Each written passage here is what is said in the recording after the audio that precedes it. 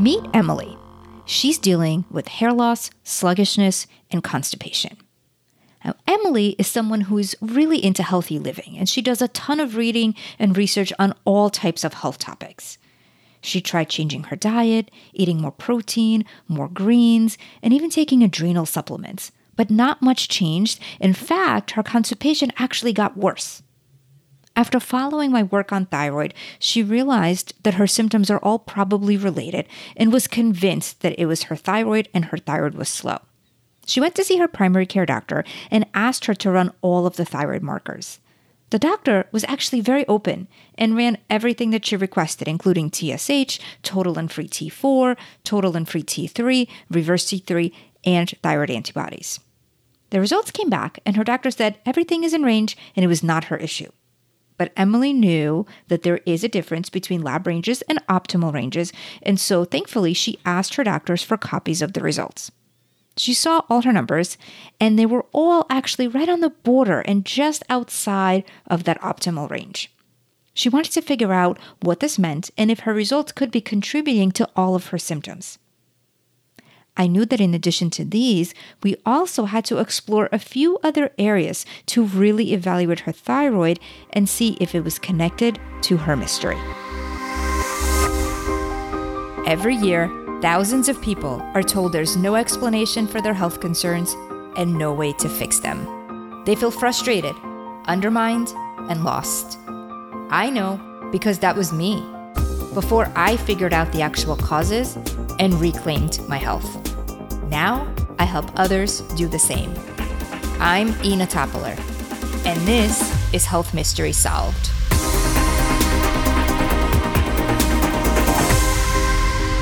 I talk about thyroid a lot on the show, but just looking at all the numbers, even if we look at all the numbers like the TSH, T4, T3, is still not completely multifaceted. And so I'm really excited to have my friend and colleague, Dr. Michael Biamonte, back on the show.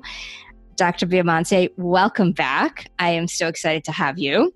Thank you, Mina. I'm actually excited to talk about this information because this is something that most people, including endocrinologists, have no data on at all. So it's going to be very enlightening for people. Yes, absolutely. You know, this approach, like you were saying, it's a little different, but it's very overlooked and it's very important. And this is really looking at thyroid from the perspective of nutrients. So tell us a little bit about how this is all connected. Well, as a preface, let me say that you and I both probably for many years have had many people come to our practices who are taking Armour thyroid or some type of synthetic thyroid, and they'll usually say that they don't feel quite right. In many cases, they say they do feel a little better having gone on the medication, but something is still not right. And the reason why this is because simply looking at the amount of thyroid hormone in your bloodstream is really only, whether it's made by your thyroid or taken as a medicine, is only half the story. The second half of the story is how well your body metabolizes or utilizes the thyroid hormones. This is an area that is not something the medical people are familiar with. When we talk about thyroid hormone utilization, we have to shift the arena into the area of nutrition and nutritional physiology or biochemistry, because the function of your body using thyroid hormone is mostly based on nutrients. It's not based on medications, not based on anything other than nutrients. And if the nutrients involved are out of balance, you don't get the full response. And the best way we have found to monitor this is not with blood work, but it's actually by having the person take their body temperatures. Because when you take your body temperature, you're seeing the end result of your thyroid metabolism, which is to produce heat and energy. The ideal temperature should be above 98.2. It's acceptable if they're between 97.8 and 98.2. But if anyone is below 97.8, just based on the temperature alone, I would declare that they were hypothyroid. So how this works in the body is interesting. We're gonna skip the whole production of thyroid hormone. The production of thyroid hormone involves a whole array of nutrients, but we're going to skip that for now because we're gonna be talking to people who are also taking thyroid medication. So they're swallowing a tablet, the hormone is absorbing into their blood, and then it goes to the cells. Now, thyroid hormone, like many hormones, principally target your kidneys and your liver. That's where most of the receptor sites are to activate the hormone.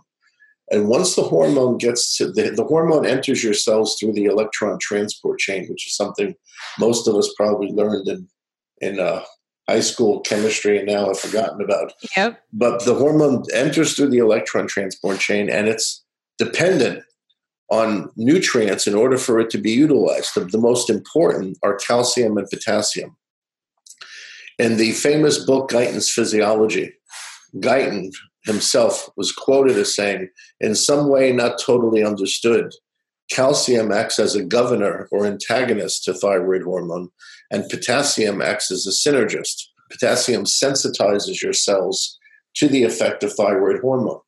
So if you take a test, particularly the hair analysis, which is the one that you and I favor, the hair analysis gives you a great look at the tissue levels of the minerals. This is not the same as a blood test. If someone takes a blood test and looks at their ratio of calcium to potassium, they're only looking at that in the blood, and that's what's being transported. That's not what is representing your cellular storage or the amount of the element that you're going to find in those tissues that are being hit by the thyroid hormone. So that's the first thing, misunderstanding that let's get that off the table. So the calcium and potassium act as regulators. The calcium is a governor, which slows down the sensitivity of your tissues to the thyroid hormone so you don't become hyperthyroid. And the potassium is the synergist with the hormone. The potassium allows the hormone to enter the cell and to metabolize and do its job, which prevents you from becoming hypothyroid. I think that another interesting thing is, like you were saying, calcium, potassium are going to be very different in your tissues than they're going to be in your blood. And the answer isn't necessarily just to take more potassium, because there's so many different other organs that govern those nutrient levels. So, and I know we're going to get into that as well. Well, yes, and that not only that, and the kind of the obvious thing is your kidneys regulate the potassium in the body. And so if someone has a kidney problem, when they're not able to hold on to their potassium, that's an issue.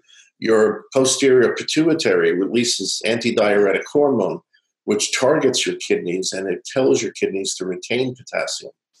So we have those concerns. We also have, to run down this list, we have the adrenal cortex, which produces corticoid steroids and glucose retaining hormones, glucocorticoids. These also aid in the retention of potassium in your cells. But not only do we have these hormones, we have other elements. As an example, zinc is, as an element, also encourages potassium storage in your cells, as does magnesium. So magnesium and zinc can be a synergist with potassium to help its retention, while copper and calcium would act against that. Copper tends to block potassium. It blocks zinc, and it encourages calcium to store. So someone who's copper toxic or has elevated copper, that copper is automatically antagonizing their potassium and their zinc. Yeah, that's so good to know. And I think a lot of people may know that zinc is important for the conversion of T4 to T3, because that's something that's talked about quite often. But this connection of zinc actually helping the potassium is not really something that I think a lot of people realize. So that's great to know. Yes, this is true. So we have, when we look at this, we have the calcium to potassium ratio in someone's tissues.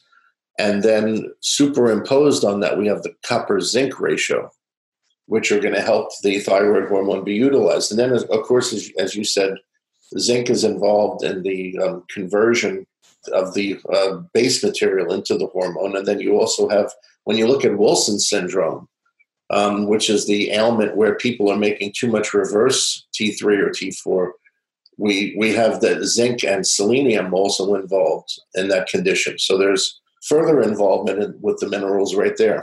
So if someone was to do a hair test they're not looking at just their level of calcium, potassium, but it's all about the relativity, right? And the connection. So can you talk a little bit about, what types of ratios would be considered optimal versus what would happen if a ratio was low versus high, just so people have a better understanding? Well, yeah, the ideal ratio of sodium to potassium in your hair is generally 2.5 to 1. So if you see someone's sodium is higher than 2.5 to 1, the sodium is too dominant. That's typically a stress pattern going on. Mm-hmm. And that indicates their adrenals are probably being really prodded. When it comes to the calcium to potassium ratio, it's 4 to 1.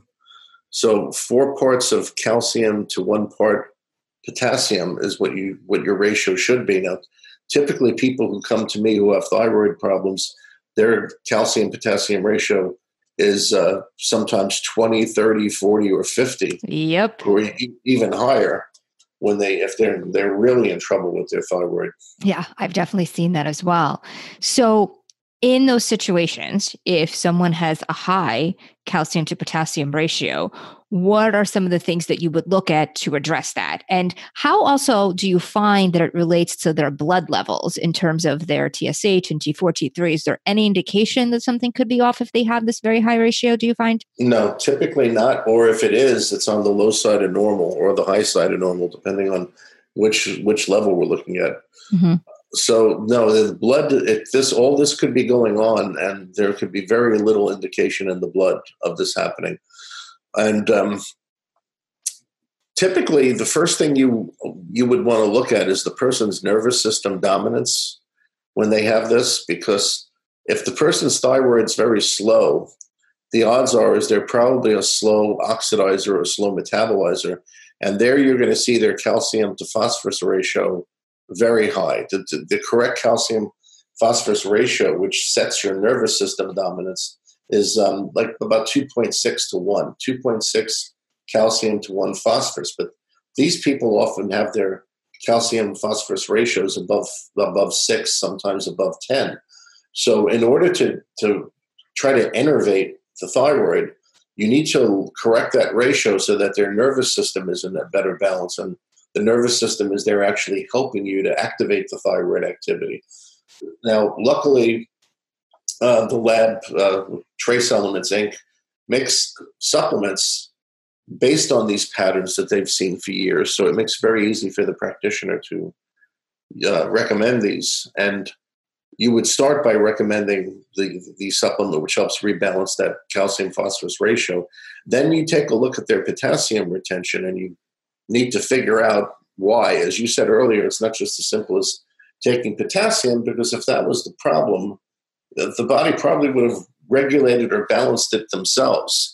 Very often these people have elevated copper, which is suppressing the potassium. They may have a kidney issue. Their adrenals may also be underactive. Many years ago, there was a Dr. Paul Eck, who was the man who started Analytical Research Labs, which is another lab that does hair analysis. And Eck wrote a book about the fast and slow oxidizers. This is probably 25, 30 years ago. And in the book, he depicted the thyroid gland as being the fuel pump in the body and the adrenal glands as being the spark plugs.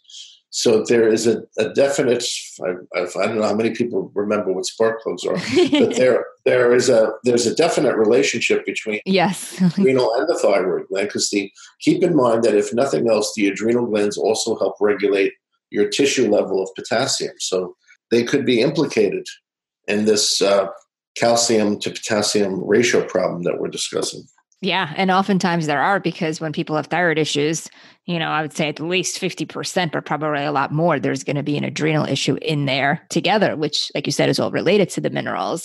That's partly also why sometimes people don't feel well or completely better when they go on thyroid medicine, because their thyroid might be supported, but everything else isn't. Now, I just want to go back for a second to what you were saying about the calcium phosphorus ratio and the nervous system regulation. And you mentioned supplements that Trace Elements makes. But is that the only way that you're addressing that, or are you also looking at other things to support the downregulation of the nervous system? Say from mind body or from any other perspective. You definitely have to look at everything because you don't know what it's going to be. The principal way to support that it would be with the trace elements products. That would be your base, but you've got to look at every possibility. And that's where being skilled in interpreting blood work from a nutritional standpoint comes in, because you can find where the body's misregulating the potassium by studying the person's blood work from a nutritional standpoint. You can see whether or not it's their posterior pituitary that's not properly signaling the kidneys. You could see if it's kidneys directly. You can see if there's a lot of these issues going on that we spoke about in the beginning, like with the adrenal cortex, because regulating potassium is simply, there's a lot more to it than just eating a banana. For sure.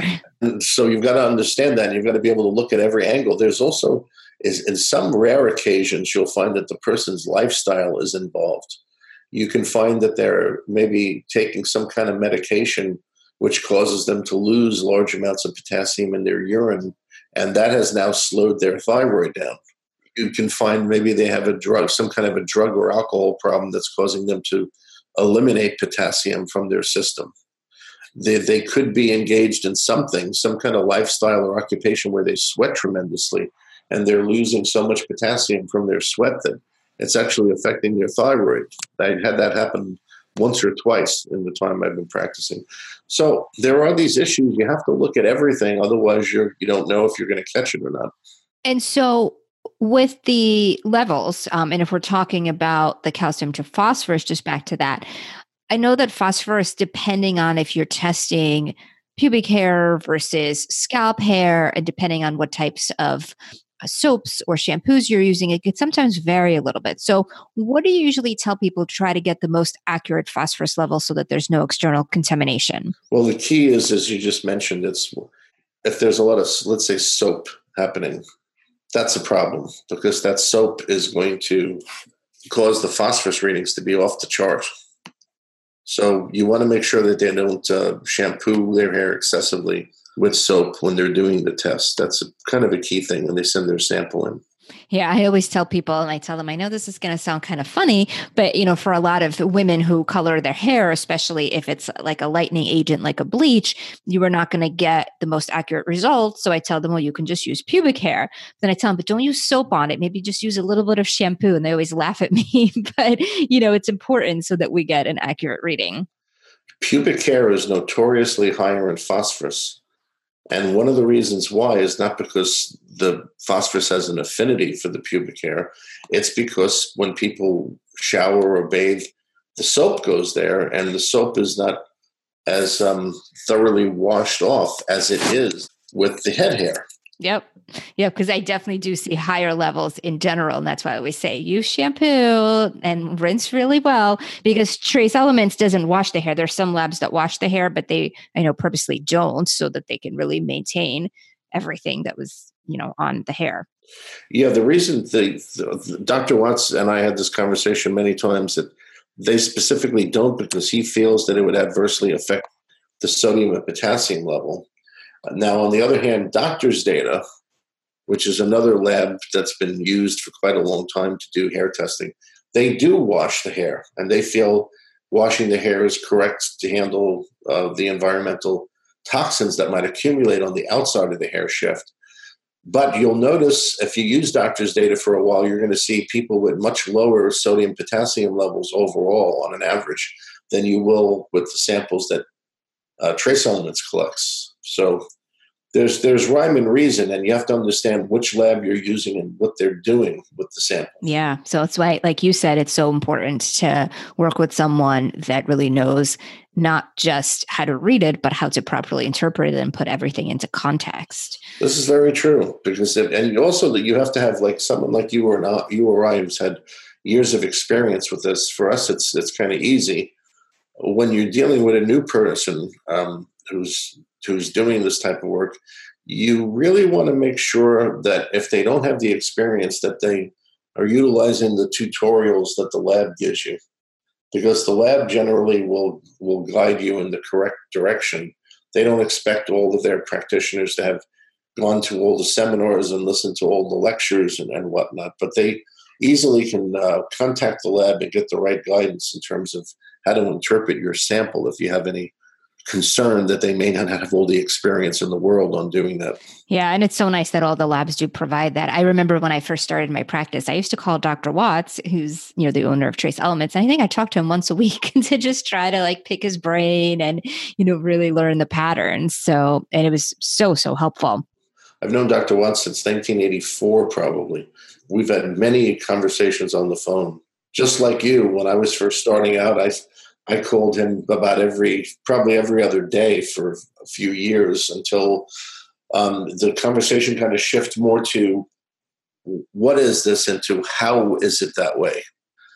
That was very interesting because I had a little more knowledge and interpretation of blood work than he did. So we were able to share some different viewpoints. And he's just, as far as I'm concerned, he's the world's authority on trace minerals. There isn't anybody who knows more about the function of trace minerals than he does. Back to the calcium-potassium ratio then. We talked about the calcium phosphorus and some of the things that affects the phosphorus. We talked about things that can affect the potassium and the body potentially maybe utilizing it at a different rate or excreting it. But what about calcium? Because it's really common to see very high levels of calcium with maybe sometimes a normal level of potassium. What are some of the things that would cause that calcium to accumulate in the tissues? Generally speaking, the position that Dr. Watts has is that anyone who has a calcium in their hair probably above 90 or 100 milligrams percent to some degree has hyperparathyroidism. That's kind of a functional opinion, if you want to use that term. And he's not basing that on doing a blood test and finding the parathyroid hormone elevated. He's basing that on the function. So the supplementation that he gives is aimed at balancing that parathyroid function. But you can also get the same phenomena from insulin.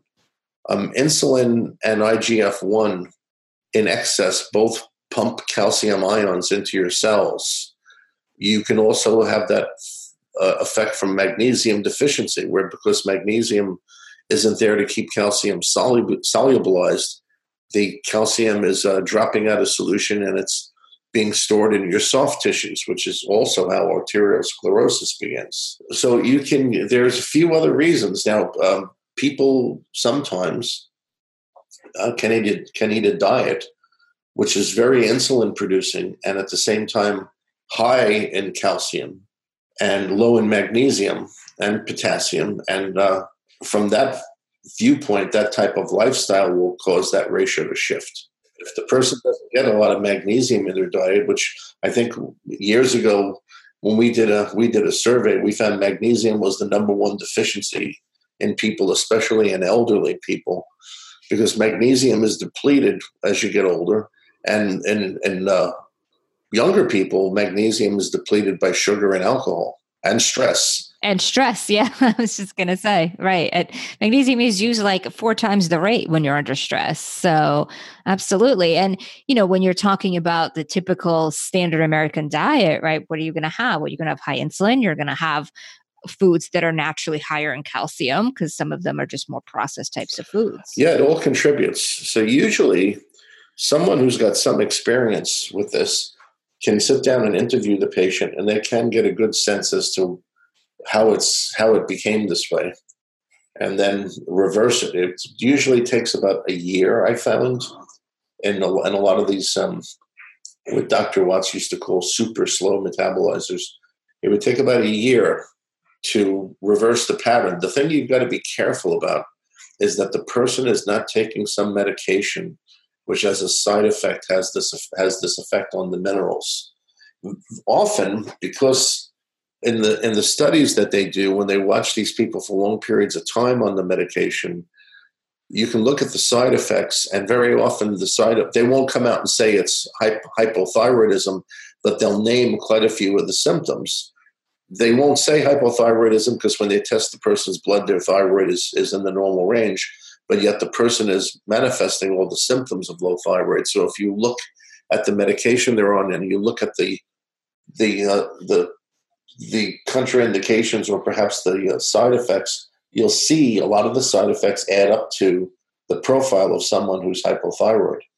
As an example, as far as nutrients, though, that could do this, vitamin D in excess can cause the person's calcium to elevate, as will copper. Right. And I was going to say, actually, when you're talking that, so many people don't realize and take vitamin D without K.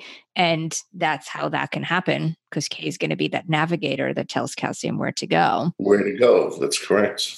And so if someone then has this elevated calcium to potassium ratio and you're evaluating, some of these underlying reasons, and you've ruled out medications and you've ruled out, excessive sweating and some of those potential lifestyle things that can make someone lose potassium, what are some potential interventions to help to support this? And I understand everyone is different, but, maybe if we can give some typical examples of what people may be taking in terms of supplements. If they have the standard profile where you're going to see the calcium and magnesium really elevated and their copper elevated and the zinc is low and the sodium and potassium is low, if we leave it at that for now, we'd want to put them on the products from Trace Elements, which change the metabolic rate from slow to more normal. So that would be their multivitamin called Parapack, which is designed to speed up the slow metabolizer. Then we want to take a look at their magnesium levels. And if the magnesium is very high, that could indicate improper utilization of magnesium. So in that case, vitamin B6 usually helps to lower the magnesium by getting the body to utilize it better. Now, what if they have both high calcium and high magnesium, but when you look at the ratio, the calcium is still higher than magnesium? In addition to B6, would you still do magnesium? Perhaps. See, that's an insulin pattern. The high calcium to magnesium is someone who's excreting insulin on a hair trigger. So normally you would give B6, but you would also look at their elements like vanadium and chromium that balance insulin. And they may need to do a program to adjust that ratio and their blood sugar. Often those people will be, when you speak to them, they'll practically be telling you that they eat and fall asleep, or if they don't eat, they're hysterical, or they have some type of obvious blood sugar problem. So yes, so that ratio needs to be attended to. And also very often, a really high calcium person somewhere along the line has gotten somewhat depleted of vitamin B1. And B1 is one of the fastest ways I know of to bring the calcium down in the hair by getting it utilized. Some people that I know have used EDTA as a chelating agent for the calcium. And I think that could be warranted sometimes, but because it's a chelating agent, it chelates everything. It's not discernible. It's not discerning in what it's doing. I tend to go more for the use of B1. You just have to be careful, because if the person takes excessive B1 and you're not monitoring them, it will literally pull the calcium right out of their teeth. So you've got to be careful with it. But if you give them the right amount of B1 and you're monitoring them, the B1 will really help lower the calcium. Then you have to look at their zinc-copper ratio. And again, if the zinc is low, vitamin B6, again, along with zinc, would be warranted. Mm-hmm. And quick question, just back to the B1.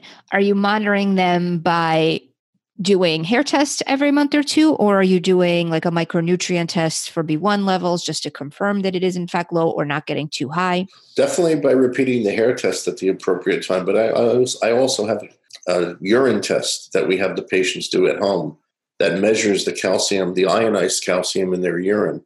So if we see it going too high, we know that the calcium is getting ripped out of their system. So we know to lower the B1. And then you mentioned with the zinc to copper, if that's off, then you're doing B6 and you're doing zinc. Well, you remember the ZMC product that Trace Elements has? I do. Yes, that's the manganese, the vitamin C, and the zinc, right? And molybdenum. I don't know if it still has molybdenum. It did at one time. Okay. Yeah, because molybdenum is a big one for copper, but I don't know if it still does. I haven't used it in a while. But those are the nutrients, though. Zinc, manganese, vitamin C, molybdenum would help bring down the copper.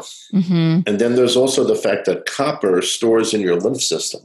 A lot of copper is mobilized by the thymus gland, and then used in your immune system to kind of like electrocute microorganisms. So it ends up going to your lymph system.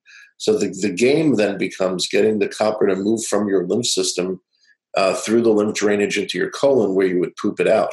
So sometimes you need to do something to support their lymph system if the copper is really elevated and not moving. Also, copper we know stores in the liver in high amounts. So that's another area where you'd be concerned, is to make sure the liver is not overloaded with copper. And much of that is because of potassium, because of tissue potassium is depleted by copper. I have always leaned towards, and this is not something that Dr. Watts necessarily says, but I've always leaned towards using potassium orotate, an orotate form, to try to get the tissue level up. Most of the practitioners, and I think in most of his seminars, he just refers to a chelated potassium with vitamin A, because vitamin A is also a synergist of potassium.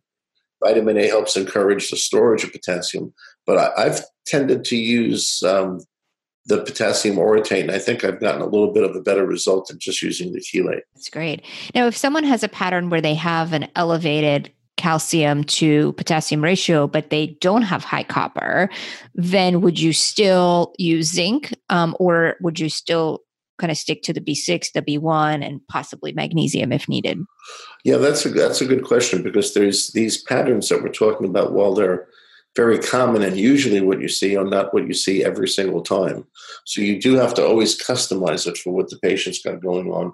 And sometimes, because copper is involved in making that protein mesh that is on your bone that the calcium sticks to, there are times where copper actually will help lower the calcium by getting the calcium to get back on the bone and store on the bone where it's supposed to.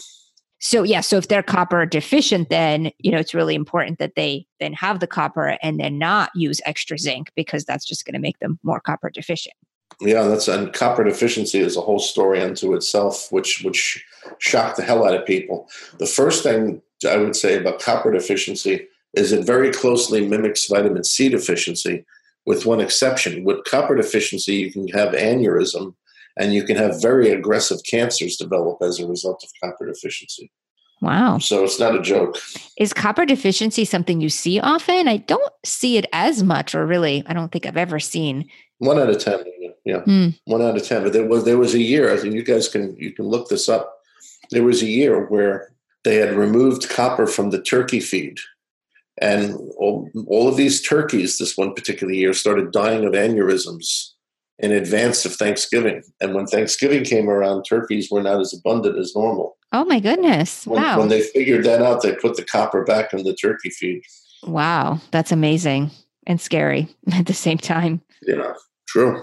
So you mentioned that it typically takes about a year to get these minerals more in balance, especially with this really high calcium to potassium type of ratio. So in terms of how people feel, do you find that as you're removing the excess calcium and helping with potassium, do they feel worse before they feel better, or do they start to feel better, slowly and then kind of get better within a year? What do you see? Generally, they feel better per their body temperatures. I haven't found that people necessarily feel better per the mineral chart shifting. It's when their temperatures shift that they really start to notice a difference. And in order to accomplish that too, they have to be aware of certain dietary pitfalls. Like as you probably know from trace elements, some of the standard things that they do in the diet is they remove dairy products from the diet in the person who's really high, because they're not utilizing the calcium. The calcium is just accumulating in the tissues. So they remove the dairy, and they also have the person stay away from vegetables, which come from the brassica family, because the brassica family of vegetables are high in a chemical called thiocyanates, which actually inhibit your thyroid function. And this is why so many people down south develop goiters, is because the traditional Southern diet, particularly among blacks in the South, is very high in these thiocyanate foods. If you look at the list, it reads like a soul food menu. And these elements can cause goiter and then block your thyroid. So it's important that they pay some attention to the diet, and also in addition to taking the supplements, and understand what they're doing.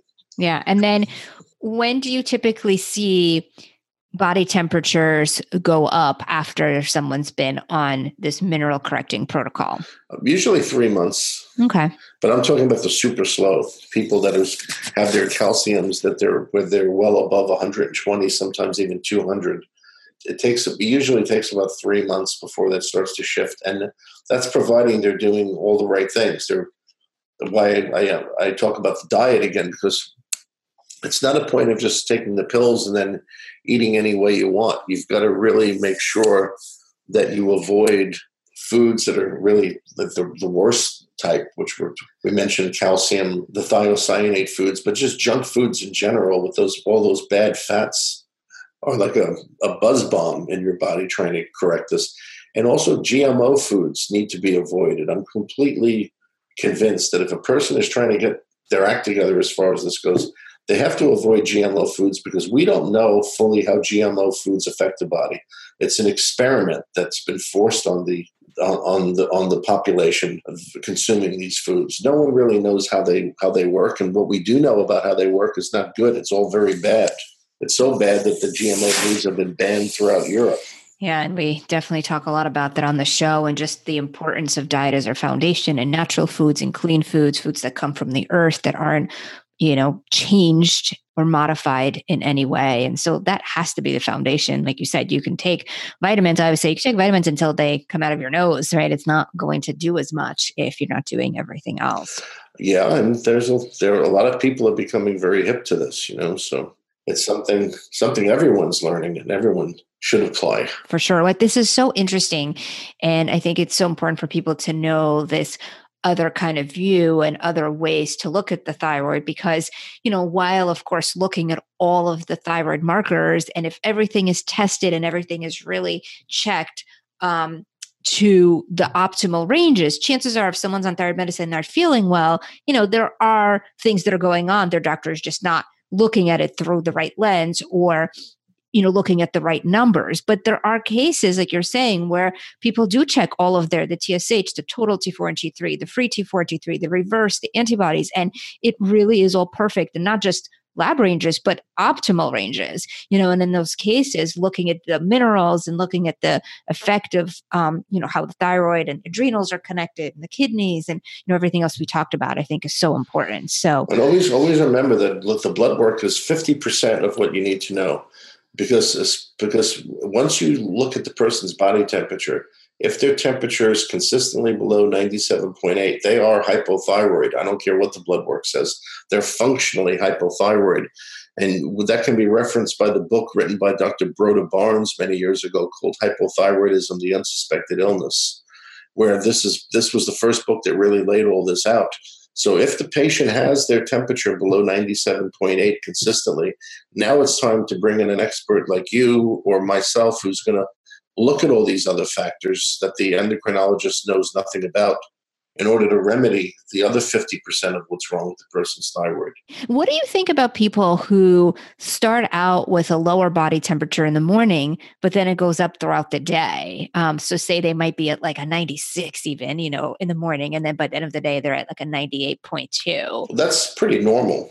Just about anyone will have their temperature the lowest in the morning, and it'll gradually get better as the day goes on. It's similar to your urine pH. It's the most acid in the morning, and as the day goes on, it becomes more alkaline. Right, but do you think that's a big spread though, like a 96 to then a 98 point something? Yeah, that is a big spread. I haven't really. What I would assume is if someone starts out with 96 in the morning, the highest they'll go is 97.5. Right. Yeah. That would be unusual for them to have their temperature elevate so much at night. That could be a person with a chronic virus. Yep. I have someone like that, and we're not exactly sure. Might be virus, but also potentially underlying mold issues. That could be if they get out of the house and they're away from the mold toxins, their temperature would tend to improve. So yeah, in a case like that, that's another thing to look for is environmental illnesses or chronic viruses will also suppress your thyroid. It's interesting that Epstein-Barr virus particularly targets your thyroid gland. Yeah. So, and also you look for mercury toxicity is another thing. People with mercury toxicity are notorious for having all these low thyroid symptoms because mercury was actually found to store in the thyroid gland itself. Absolutely. And it's such a trigger for Hashimoto's, which is then going to destroy your thyroid, at least to some degree, which will cause further downregulation of it. Yes. There's a good overall picture of, I think at this point, we have a good overall picture of all the concerns and considerations. Yeah. Well, this is so great to know. Dr. Beamante, thank you so much for explaining everything and, helping people kind of see just some of these other views and angles that they probably have not heard from their doctor at all. So I really, really appreciate you being here. Thank you. You're welcome, Ina. Anytime. It's my pleasure. And for those that want to connect with you, how can they find you? They can visit our website, which is New York City Thyroid Doctor. They can also visit the main website, which is health-truth.com. Perfect. And I'll post all of this in the show notes as well. Thank you so much. You're welcome. Thyroid can certainly be complex. And in Emily's case, her levels were not off enough to warrant medication, but they were certainly not optimal. In addition to her blood work, I also ran a hair test and saw very high calcium levels, low sodium and potassium, and slightly elevated copper and low zinc. This type of pattern was not surprising to me, and the high calcium levels with low sodium and potassium are indicative of overall weaker adrenals and thyroid when analyzed from a mineral perspective. The high copper was antagonizing her zinc, which also made sense as zinc is a needed mineral for conversion of thyroid hormones from T4 into T3. In addition to lifestyle and mindfulness, as well as a balanced whole food diet, I put Emily on Thyroxil from Apex to help support the thyroid overall.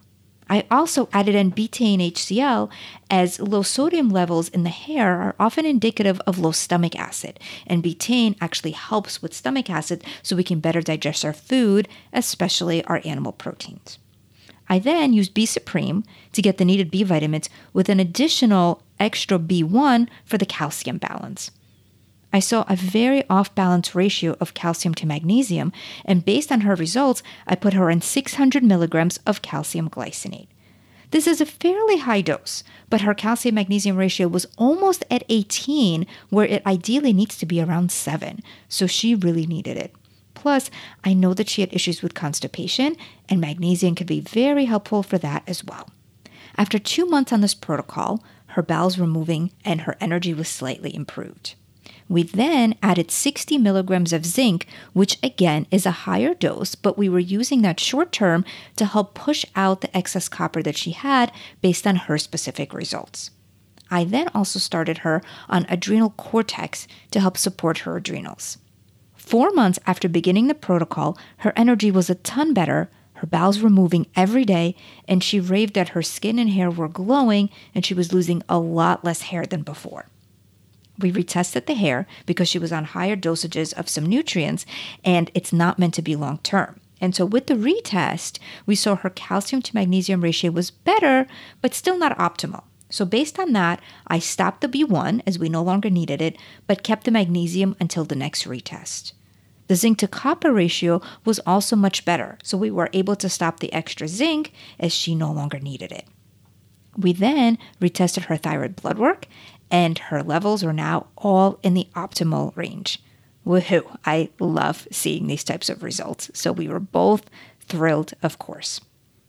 If Emily sounds like someone you know, please share this episode with them, and be sure you subscribe so that you never miss an episode, because the next health mystery I uncover could be one you or someone you love is dealing with right now.